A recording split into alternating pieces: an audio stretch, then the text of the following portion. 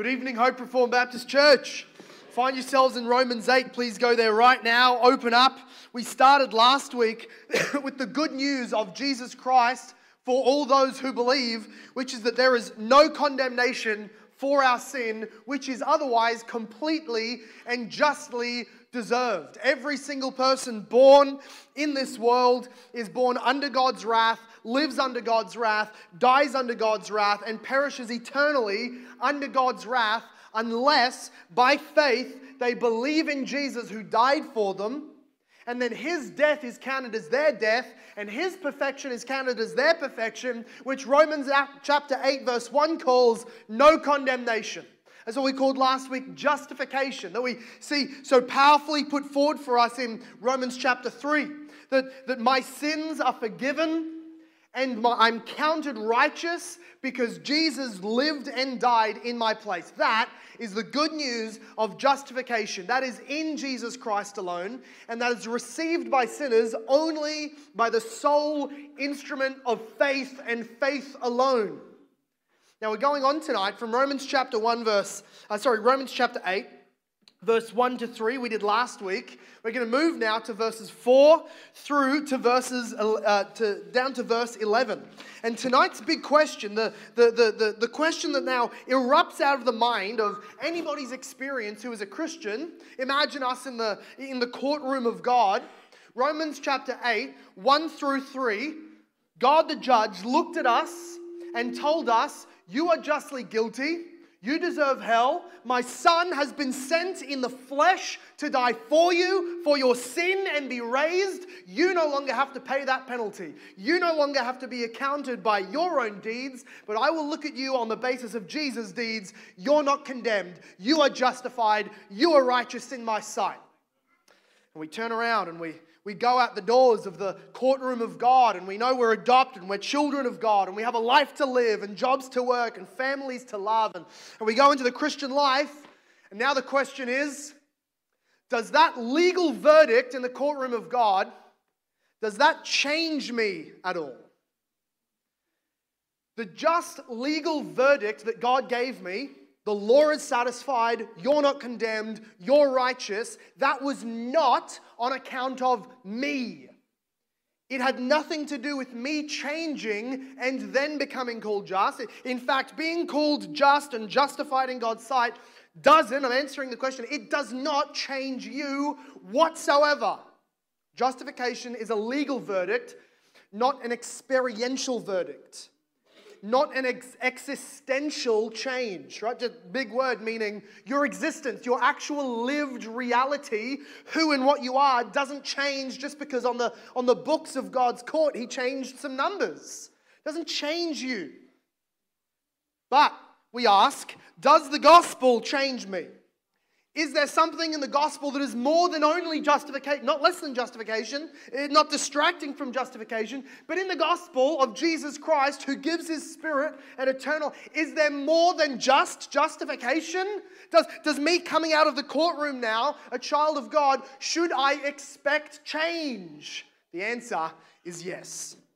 So let's look at verse 3 because that's the beginning of the sentence, and we'll go down to verse 11. God has done what the law, weakened by the flesh, could never do by sending His own Son in the likeness of sinful flesh, and for our sin, He condemned sin in the flesh, in order that the righteous requirement of the law might be fulfilled in us who walk not according to the flesh but according to the Spirit. Verse 5. For those who live according to the flesh set their minds on the things of the flesh. But those who live according to the Spirit set their minds on the things of the Spirit. For the mind that is set on the flesh is death, but the mind that is set on the Spirit is life and peace. For the mind that is set on the flesh is hostile to God, for it does not submit to God's law. Indeed, it can't. Those who are in the flesh cannot please God. You, however, are not in the flesh, but in the Spirit. If in fact the Spirit of God dwells in you. Anyone who does not have the Spirit of Christ does not even belong to Him. But if Christ is in you, although the body is dead because of sin, the Spirit is life because of righteousness.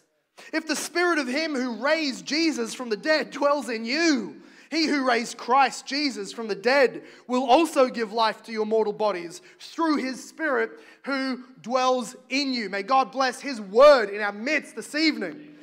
Here is the big why. Why of justification? Why did God send his son? Why did God make the pactum salutis, the covenant of redemption, the aim and the plan and the purpose to save sinners out of sin? Why did he do it? Verse 4 tells us, so that finally God might have what he always desired, which is people made in his image, acting like him. A holy people was the end point and the end plan of God's covenant of redemption. All that God has been doing in saving and setting apart Israel, and then sending the prophets, and then prophesying Jesus and sending Jesus and dying for our sin, and then sending the Spirit, is so that finally, now to a degree, and in the future in a finalized, consummated sense, God might finally be the God over many humble, holy, righteous, lawful people. He wants a holy family. He's redeeming a holy nation. He's creating a new world in the future, and he's going to fill it with righteous people, and that's starting now by justifying us. So that's chapter 8, verse 1 through 3. We could never inherit that world. We could never be in God's good graces. We were condemned, but he sent his son, declared us righteous. He died for us. We're now in right standing, so that. In order that. That makes this a why question. Why did Jesus come and die for us? Why did God declare us just? Why does he create this new race of people called the righteous, the saints, the justified ones? Why? So that we would be more than just justified people. But that we would be justified people who then live out the commands of the law in our actual lived experience by living according to the Spirit and not according to the flesh. So what 4 says, verse 4, in order that the righteous requirement of the law might be fulfilled in us who walk. It doesn't say it's fulfilled in us who walk perfectly. It could. Before chapter 8, before chapter 3, it would. Because on your own standing, you need to do it perfectly. But being forgiven in Christ, you don't need to obey it perfectly to obey it in the Spirit. You don't need to obey the law perfectly to be able to say that God is pleased with me and God is being glorified by me and the law is being upheld in my life. Instead, he says, it's being upheld by those who are walking according to the Spirit and not according to the flesh. Us who walk according to the flesh, us who walk not according to the flesh, but according to the Spirit. That's the big why. Why does God justify? So that he can sanctify us and eventually glorify us. That's the why. The question, though, has to become, after justification, now in terms of being made those people who are obeying God's law, becoming the people in whom the righteous requirements of the law are being fulfilled in our loving obedience to God's law and repentance when we break it, if that's to happen, the question becomes, how? How in the world does that happen? Because I know I could say you, but I've got enough evidence in my own life. I know I am a sinner in whom living according to the requirements of the law by the Spirit is impossible. We know that last week's question, how am I justified? The how is faith. How am I justified? Well, God sent his son. He died in my place. It's an offer given to me in a promise, and I simply receive it by faith. I believe, I rest, I trust God. That's the how I'm justified. Now we're asking the question, how am I made more righteous? And the answer isn't something you do. Not in Romans 8 at least. Look at the next verse, chapter 5. How am I made more righteous? How am I made a person living according to the law? Verse 5. For those who live according to the flesh set their minds on the things of the flesh, but those who live according to the Spirit set their minds on the things of the Spirit. What he's saying is, there's an existential reality. There's a way of being. There's a nature in humans. And in other words, you could divide the whole world into two categories along this dividing line. Those whose mindset, those whose nature, those whose mental operating system is the flesh, and those whose mental operating system, those whose spiritual nature is according to the Spirit. That's what he's saying. That in order for us to be those who fulfill God's requirements of the law, who live righteous, not perfectly, but God-honoringly and lovingly, for us to be that sort of people, God has to first change our nature. And he does. We were people whose minds were set on the flesh. It was the default. It was the factory settings for us. It was the operating system. Imagine you have what shall represent death and fullness for us? Android. Imagine you take up a device that is Android operating system. It works according to those principles. You can't plug in Apple things of the programs and devices. They are incompatible. The operating system is Android. And therefore, if it was to be given to some nerd at Garden City and he gives it back about $400 later and he's done some kind of hacking activity and now you have a phone running on iOS, Apple's heavenly, amazing operating system. I hate Androids. Anyway, that's not the point. Once you have a new operating system, everything is different. Everything is different from the algorithm, I guess, on a mechanical DNA level up. It's different.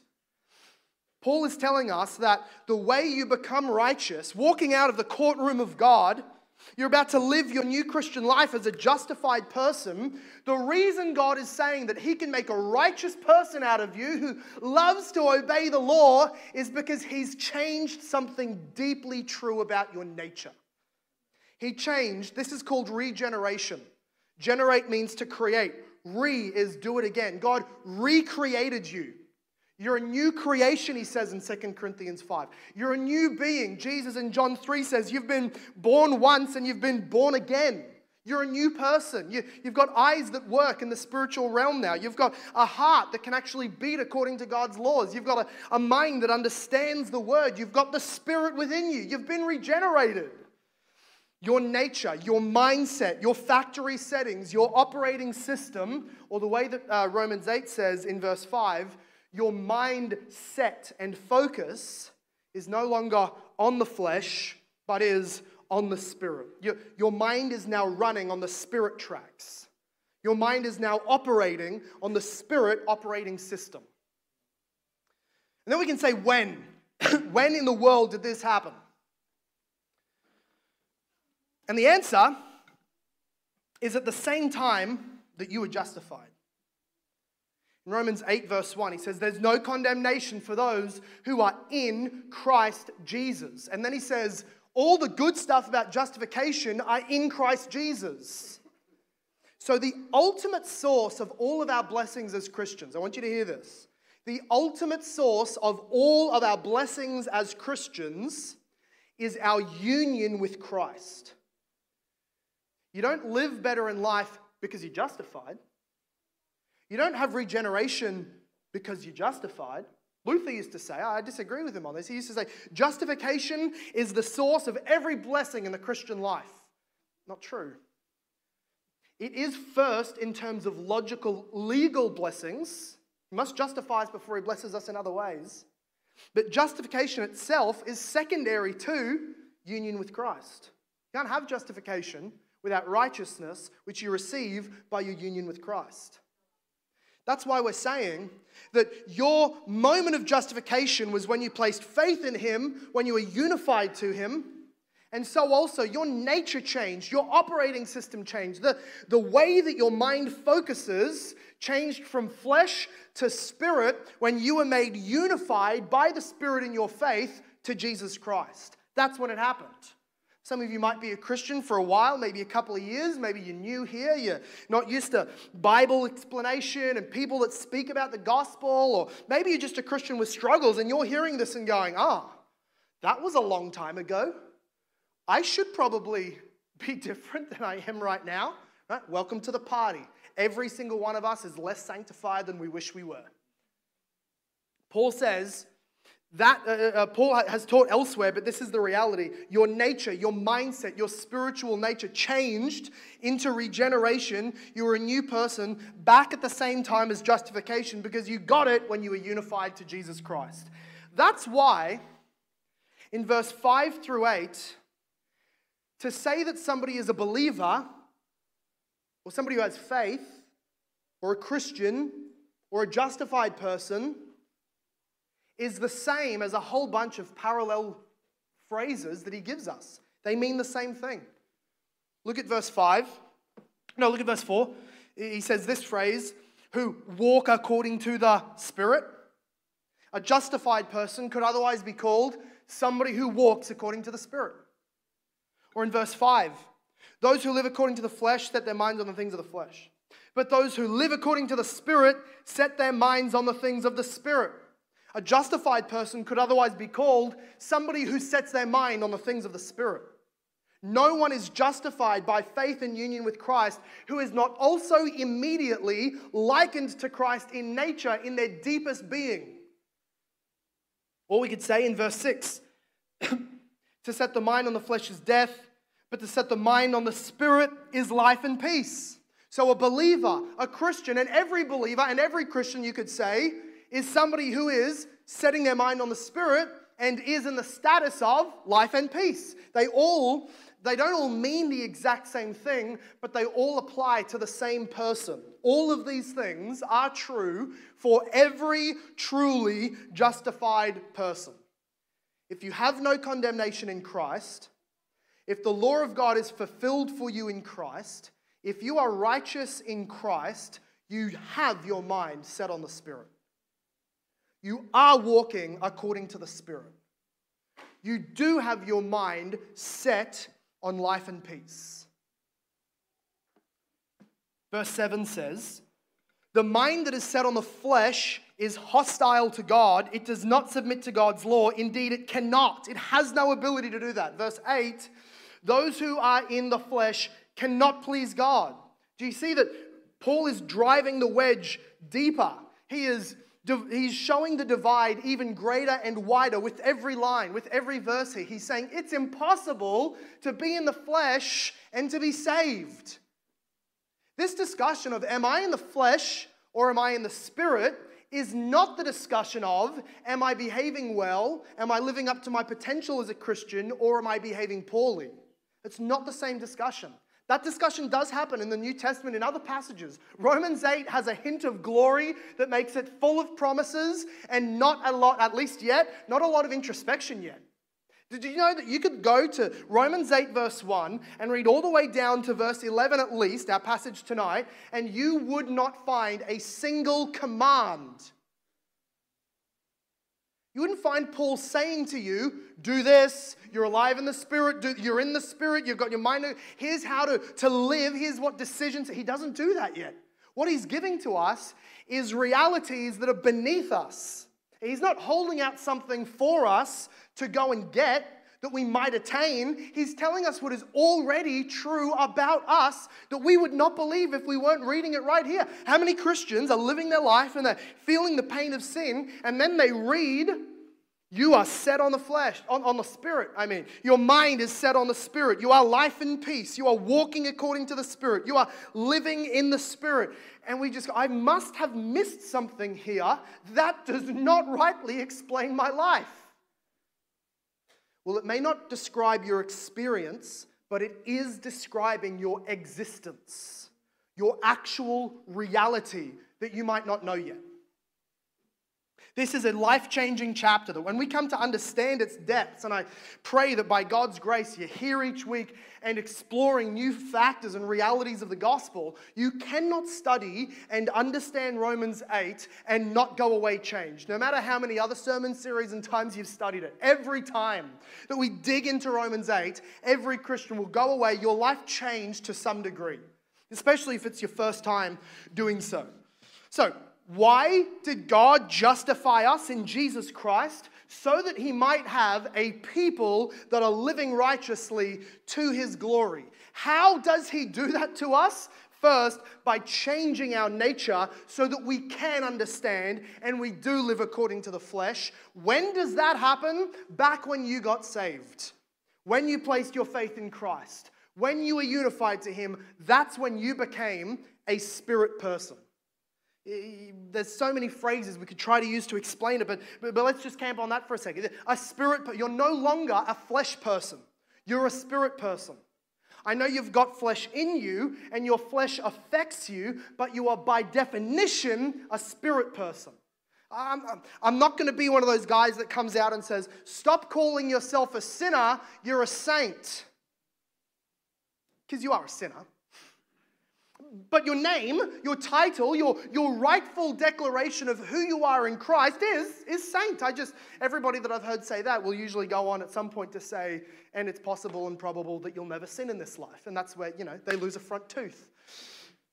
That's not true. But it's true enough to at least dabble in that for a second. If you're in Christ, your initial identification is not sinner, it's spirit person saint, regardless of your actual behavior and experience. When did it happen? It happened when you were saved. If you are in Jesus, if you're a Jesus person, you are a spirit person. Now the next question is, are you sure I'm in the spirit? I think we could have gone on and made other arguments and moved and changed subject. I think we probably need to stop there for a second. I think most Christians, and pastorally, this is my experience. I might tell somebody who's laboring to get out of their patterns of sin, and that are saying, in my experience, look at what's in my life and look at what I'm still doing and looking at and saying and struggling with and not able to do. Look at me. I'm weak and I'm helpless. And I'll meet them with the promises of Romans 8, that you're in the Spirit. You're living according to the Spirit. Can I say this? Even your sin, Christian, is in the Spirit. Does that sound almost scandalous? I hope so, because it is. The gospel is scandalous, but it's not wrong or unrighteous. A Christian who is in Christ is in the realm of the Spirit. Even your sin is committed in a different way than a non-Christian sins. A non-Christian sins according to his nature. He sins from the very deepest part of who he is, bubbling up his unrighteousness, and it comes out filthy. But a Christian's deepest nature is no longer filthy and unrighteous, but the pipework that brings it to the surface is. When you sin in the same way you sinned before you're a Christian, when you sin now as a Christian in the exact same way, you're still sinning differently. Because something inside of you hates this. That's being in the Spirit. Something inside of you grieves. That's being in the Spirit. You're led to repentance. That's being in the Spirit. Those are things that those in the flesh don't have because they don't like God, they can't submit to His law, and they don't like it. Even your sin occurs in the realm of the Spirit and living according to Him. Now, we might say, are you sure it's appropriate to say I'm in the Spirit? I'm okay with going to heaven. I'm okay with being saved. I see in Romans 8:1, I'm not condemned. I'm righteous. I'm not comfortable with saying I am in the Spirit, that I live according to the Spirit, that I have a mind set on the things of the Spirit. I'm not comfortable with that. Let's just settle with this, Pastor. I'm going to heaven. I'm not filled with the Spirit. Romans 8 verse 9 makes that an impossibility. Paul removes that option from in front of us, demanding us to just swallow whole the glorious reality that we are in the Spirit. Verse 9, he says this, "You, though, are not in the flesh, but in the Spirit, if in fact the Spirit of God dwells in you." Now maybe you say, exactly. See, if you have the Spirit, you're in the Spirit. I'm in Christ. I know I'm going to heaven, but I don't have the Spirit. I'm not in the Spirit. That's beyond me. That's extra saint stuff. That's really mature Christian stuff. That's too bold for me to say based on my experience. Look at my internet history. Look at the words that came out of my mouth this week. Look at the things that I did with my non-Christian friends and in my workplace. No. You look at this and you tell me I'm in the Spirit. No. My experience tells me I'm in Jesus, but not in the Spirit. I'm a Christian, but I don't have the Spirit in me. Romans 8 verse 9 goes on to remove that option. He says, anyone who does not have the Spirit of Christ does not belong to him. Anyone that has the Spirit is in the Spirit. We go, yeah, well, maybe I'm a Christian, but I'm not in the Spirit. He goes, everyone who has the Spirit belongs to Christ. Everybody who belongs to Christ has the Spirit. There's nobody who belongs to Christ that doesn't have the Spirit, or as he says it here, if you don't have the Spirit, you don't have Christ. Be very careful. Don't start chopping the gospel in half to make more sense of your experience. Reinterpret your experience through the glories of the gospel. Don't go start chopping out blessings and say, I'm not sure this makes sense of my experience. Change your mind. Repent, that's what that's called. Repent and agree with the gospel. And if you would say, but my sinful experience is so contrary to the fact that I'm in the Spirit, then next week, stop sinning. That's an idea. If we hate our sin and think it's contrary to our calling, then Paul's exhortation is, then let's get to killing and murdering that sin. Let's not slaughter and chop up the gospel. If you're in Christ, you're in the Spirit. If you have faith in Him, you are not living according to the flesh. If you trust in Jesus, you are walking according to the Spirit. Your mind is set on the things of the Spirit. You are in the experience called life and peace. And if that feels disconnected to your reality, keep coming to the series on Romans 8. The next thing is, what now? What now? Here I am, I'm leaving the courtroom of God. I'm a justified person, but will I change? He says, I changed you. When? Back in the courtroom. Wow, I'm a new person. What should I call myself? You're in the Spirit. Even deeper, the Spirit's in you. On one hand, He's going to call us this thing called in the Spirit, not in the flesh, walking according to the Spirit, all those things. But the more definitive reality is that the Spirit is in us. I sort of skipped over this in Romans 9, so look at it again. You are not in the flesh, but in the Spirit. This is the decisive change-making portion. The decisive thing that makes you somebody that can rightly be identified as not in the flesh, but in the Spirit, is not your behavior or your track record this last week. It is if the Holy Spirit is inside of you. If, in fact, the Spirit of God dwells in you. That's the decisive factor. So here we are, we're walking out of the court. I'm justified, I'm changed, I have the Holy Spirit. What now? What do I do? This sermon is not a what you do sermon. This sermon is not going to have a lot of, here's how to apply this.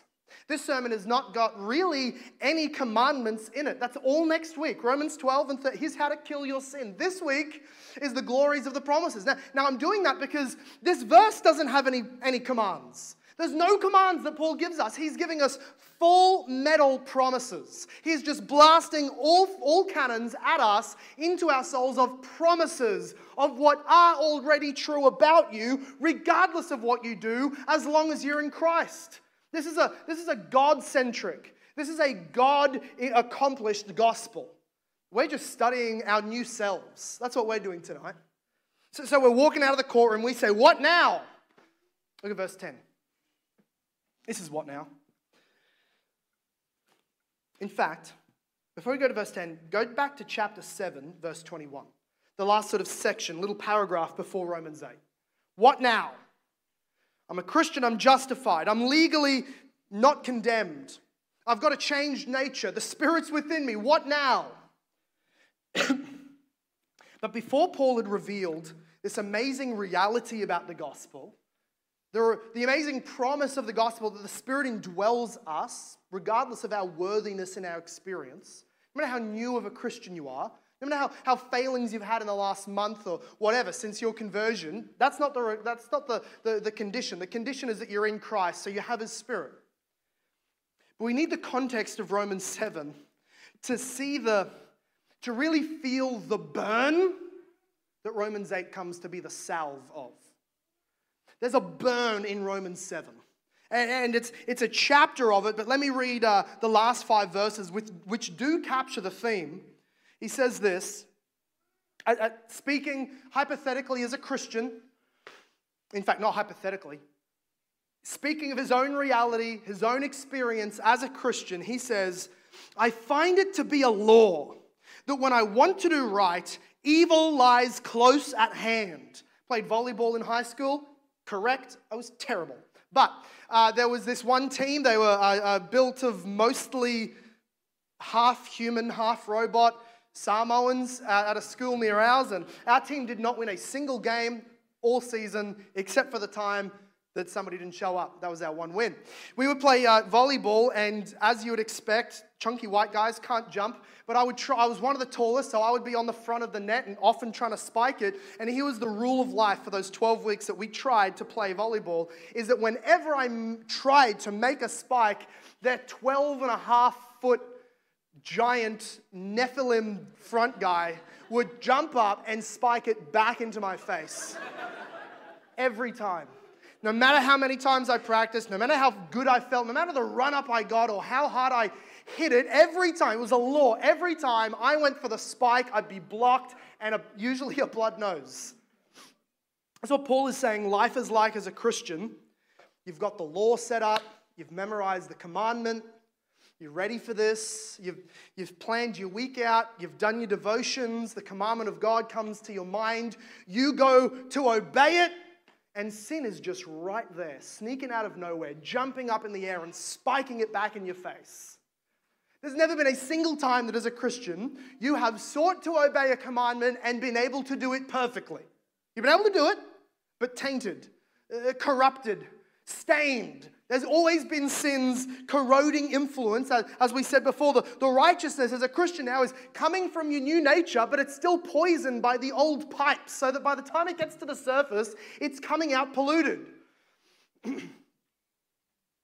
Whenever I seek to do right, evil lies close at hand. Verse 22. For I delight in the law of God in my inner being. The people who live according to the flesh do not delight in the law of God. That's what Romans 8 said. They cannot. They hate God and they hate His law. But Christians, we delight in the law of God in my innermost being. But I see in my members another law, waging war against the law of my mind and making me captive to the law of sin that dwells in my members. Wretched man that I am. There's no Christian alive that hasn't cried that out or screamed it into your pillow at some point in your life. I am so weak. I hate who I am. Why did I do that? Why did I say that? Why did I let myself do this again? This is the Christian experience. Wretched, pathetic, sinful, deserving of hell person that I am. Who will deliver me from this body of death? My spirit has been delivered. I delight in God's law now. I love His righteousness. But now you know the unique suffering of a Christian that a non-Christian never experiences. I love God's law and cannot do it. I yearn for it and I'm always being held back. This is the Christian experience in all of life, is that as long as you're living, you have the ball and chain of this body around your ankle keeping you on the ground. And you want to jump up to obey and you want to leap to this heavenly obedience and you are always kept at a foot off the ground maximum because of the flesh. And Paul yells out, he screams into this letter, as I'm sure he has done so in prayer many times before, who will deliver me from this body of death? When will I finally be able to strip off this body and live in a body that's perfect? Live in a body that perfectly synchronizes and perfectly aligns to what I know to be true and good. Here's the answer. Thanks be to God through Jesus Christ our Lord. So then, here's how it concludes the Christian life. So then, I myself serve the law of God with my mind, but with my flesh I serve the law of sin. Paul is saying, He's asking the question, is there a day when my soul will be able to inhabit a body that obeys the law of God? Yes. But it's a long way from now. It's on a day set by God, the perfect timing. I think it's too far away, my opinion. His perfect timing, when Jesus comes back and all the dead Christians come back with him, and all the living Christians are resurrected with them, and all of us receive a body, a glorified body like Jesus' body, incorruptible body that can't die, can't sin, and can't even think something out of alignment with the will of God. Amen, somebody. That's a hallelujah day right then, when we finally get a body to inhabit that is glorified and resurrected up out of any of the grip of sin. That's the day coming. That happens a long time from now. Even when you die, you're not there yet. Even until that resurrection day, when you're in heaven, Paul says it's bliss, it's with Jesus, but it's disembodied. He has a body that I've been promised. Jesus has a body. We've all been promised one like him, and I don't have one yet. He says in 2 Corinthians 5 that the souls in heaven are in a sense yearning for the day that they get to be fully clothed with the fullness of salvation that we've been promised. They're in a sense still living in Romans 7 going, give me that body. I want to serve you in my body. I want to have that experience for the first time, a beautiful, glorious, flawless experience of obeying God in the flesh. That's a long way away. However, Romans 8:1 then starts out, will my body ever be turned into a body that can perfectly obey God? Yes, on resurrection day. Long time away.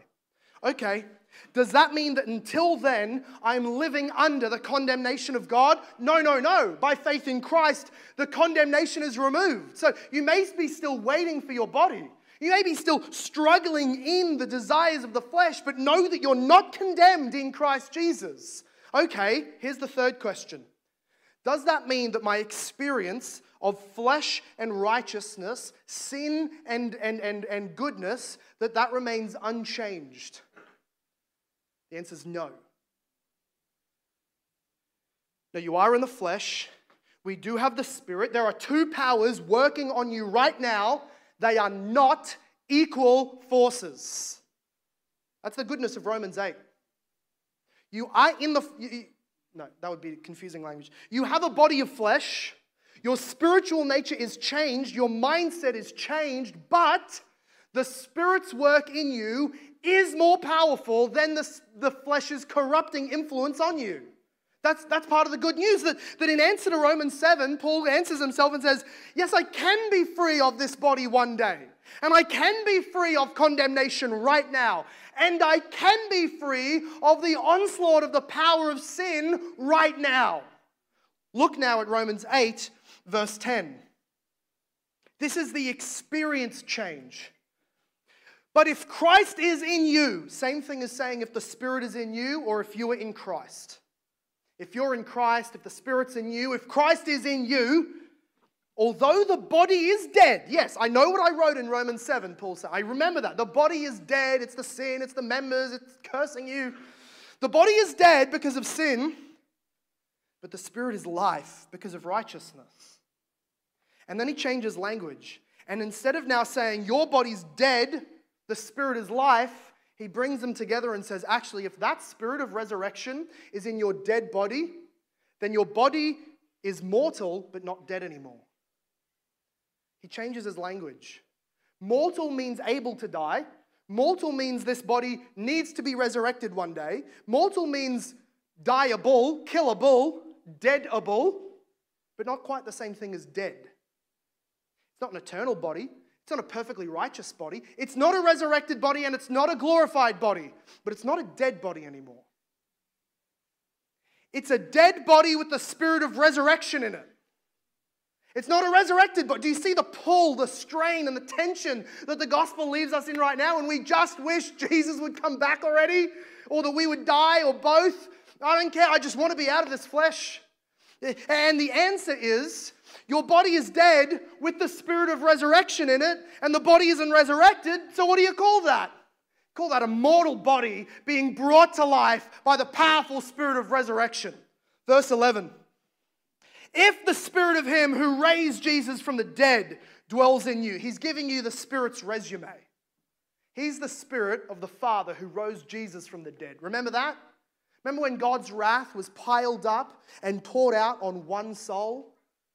And it buried him so deep under the condemnation of the law and under the wrath of God that none would ever hope that He'd come back, but that the promise said that He would not let His Holy One see corruption. If not for the promise of God, Jesus would be the deadest being in all of history. Here's the Spirit's resume. I work for the Father who resurrected the Son. I'm that Spirit. Paul says, if the Spirit of Him who raised Jesus from the dead dwells in you, then how could your experience be anything other than your life being filled with righteousness despite your mortal body? If that's the case, He who raised Christ Jesus from the dead, that is the Spirit, will also give life to your mortal bodies through His Spirit who dwells in you. I think that this promise is much more powerful. I know that this promise is much more powerful than if we spent 50 minutes or 4 hours me commanding and exhorting and demanding and telling you how you should be now that you're a Christian. That's less powerful to give command and command and command than rather, what do you think would be more effective? Yelling at you to go running? How many of you want to run out of here at 20 kilometers an hour? That's pretty slow, but let's be nice. 20 kilometers at 50 kilometers. How many of you want to go sprinting out of the room right now? Would me commanding you to do that get you doing it? Or would lighting a firecracker underneath your seat get you doing it quicker? That's what Romans 8 is. That's what Romans 8, 4 through 11 is. It's the firecracker. I don't even need to tell you what to do this. I don't need to tell you how to apply this. I don't need to command you how to be a Spirit-filled person. The Spirit has it under control. We'll get there next week because it's in the Bible. But this week, you've got it. The Spirit is in you, giving life to your mortal bodies, and He's going to blast the sin out of you if we just believe this glorious promise. And none of this applies to people who don't believe in Jesus. You love your sin and you hate God. And none of this is good news. Being freed from your sinful behavior, that's why you live. Why would you want to be freed from it? Being enabled to do righteous things according to God's law sounds dumb to you, boring to you, like hell to you. Because your nature is opposed to God. You are in the dead reality. You are according to your flesh. You are under God's judgment and you are still condemned. The good news of Jesus is this, that it's not just the people who have the Spirit who may be released from death and bondage and judgment. It is anybody who still has breath in their lungs, who can hear the good news of Jesus dying and rising for sinners. The good news is on offer for everybody and anybody, including and especially you right now. If you're an unbeliever and none of this applies to you, repent. Look to Jesus in your mind and call on Him and say, I don't like the sound of this. I don't like righteousness. I love sin, but my heart is torn now. Jesus, please give me the new heart to hate sin. Please give me faith to believe in you. Please give me union with your Spirit so that I can go with you and be declared righteous and escape hell. Call on Jesus. No one who calls on the name of the Lord Jesus will ever be put to shame. Let's pray. Father God, we praise you. Paul commanded nothing of us tonight except to believe the promise, to not consider our life and reinterpret Romans 8, but to read the promises and get used to it. Father God, I pray that you would help settle in our heart and not just theological. There are so many people with expert theology whose experience is still joyless and filled with sin. Father God, would you release our minds and flood our minds and release the bonds of our heart and fill our heart with your love and the glories of the promises in Romans 8. If we have Jesus, we have freedom from the flesh. Ultimate freedom coming. Perfect freedom yet to be. But right now we have freedom from its ongoing destructive tyranny. Thank you, Jesus. We praise you, God, through Jesus Christ, your Son, that we have a day to wait for when we will enjoy full, complete, unmitigated obedience to you. We long for that day. Father God, we thank you that we have the promises that until then we can live righteously if we have the Spirit, if we have faith in Jesus, if you are filling us to do so. I pray then that, God, you would save those who do not trust in Christ. That tonight you would exchange their mind. You would give them a new mind, a born-again heart, a new spiritual life so that they can behold Jesus in his glory. They can rest on him and ask of his salvation and be saved. And for all those who are in Jesus Christ, would you set as a seal upon our hearts that we are not condemned but righteous, and that we have the Spirit to live according to the Spirit, to the glory of God who raised Jesus Christ, our Savior, from the dead. And everybody said, Amen. This sermon was preached at Hope Reformed Baptist Church in Logan, Australia. For more information about our church, visit our website at hoperb.church. If you have been blessed, please leave us a review wherever you listen. We pray this message has been used by God to grow and encourage you in your Christian walk.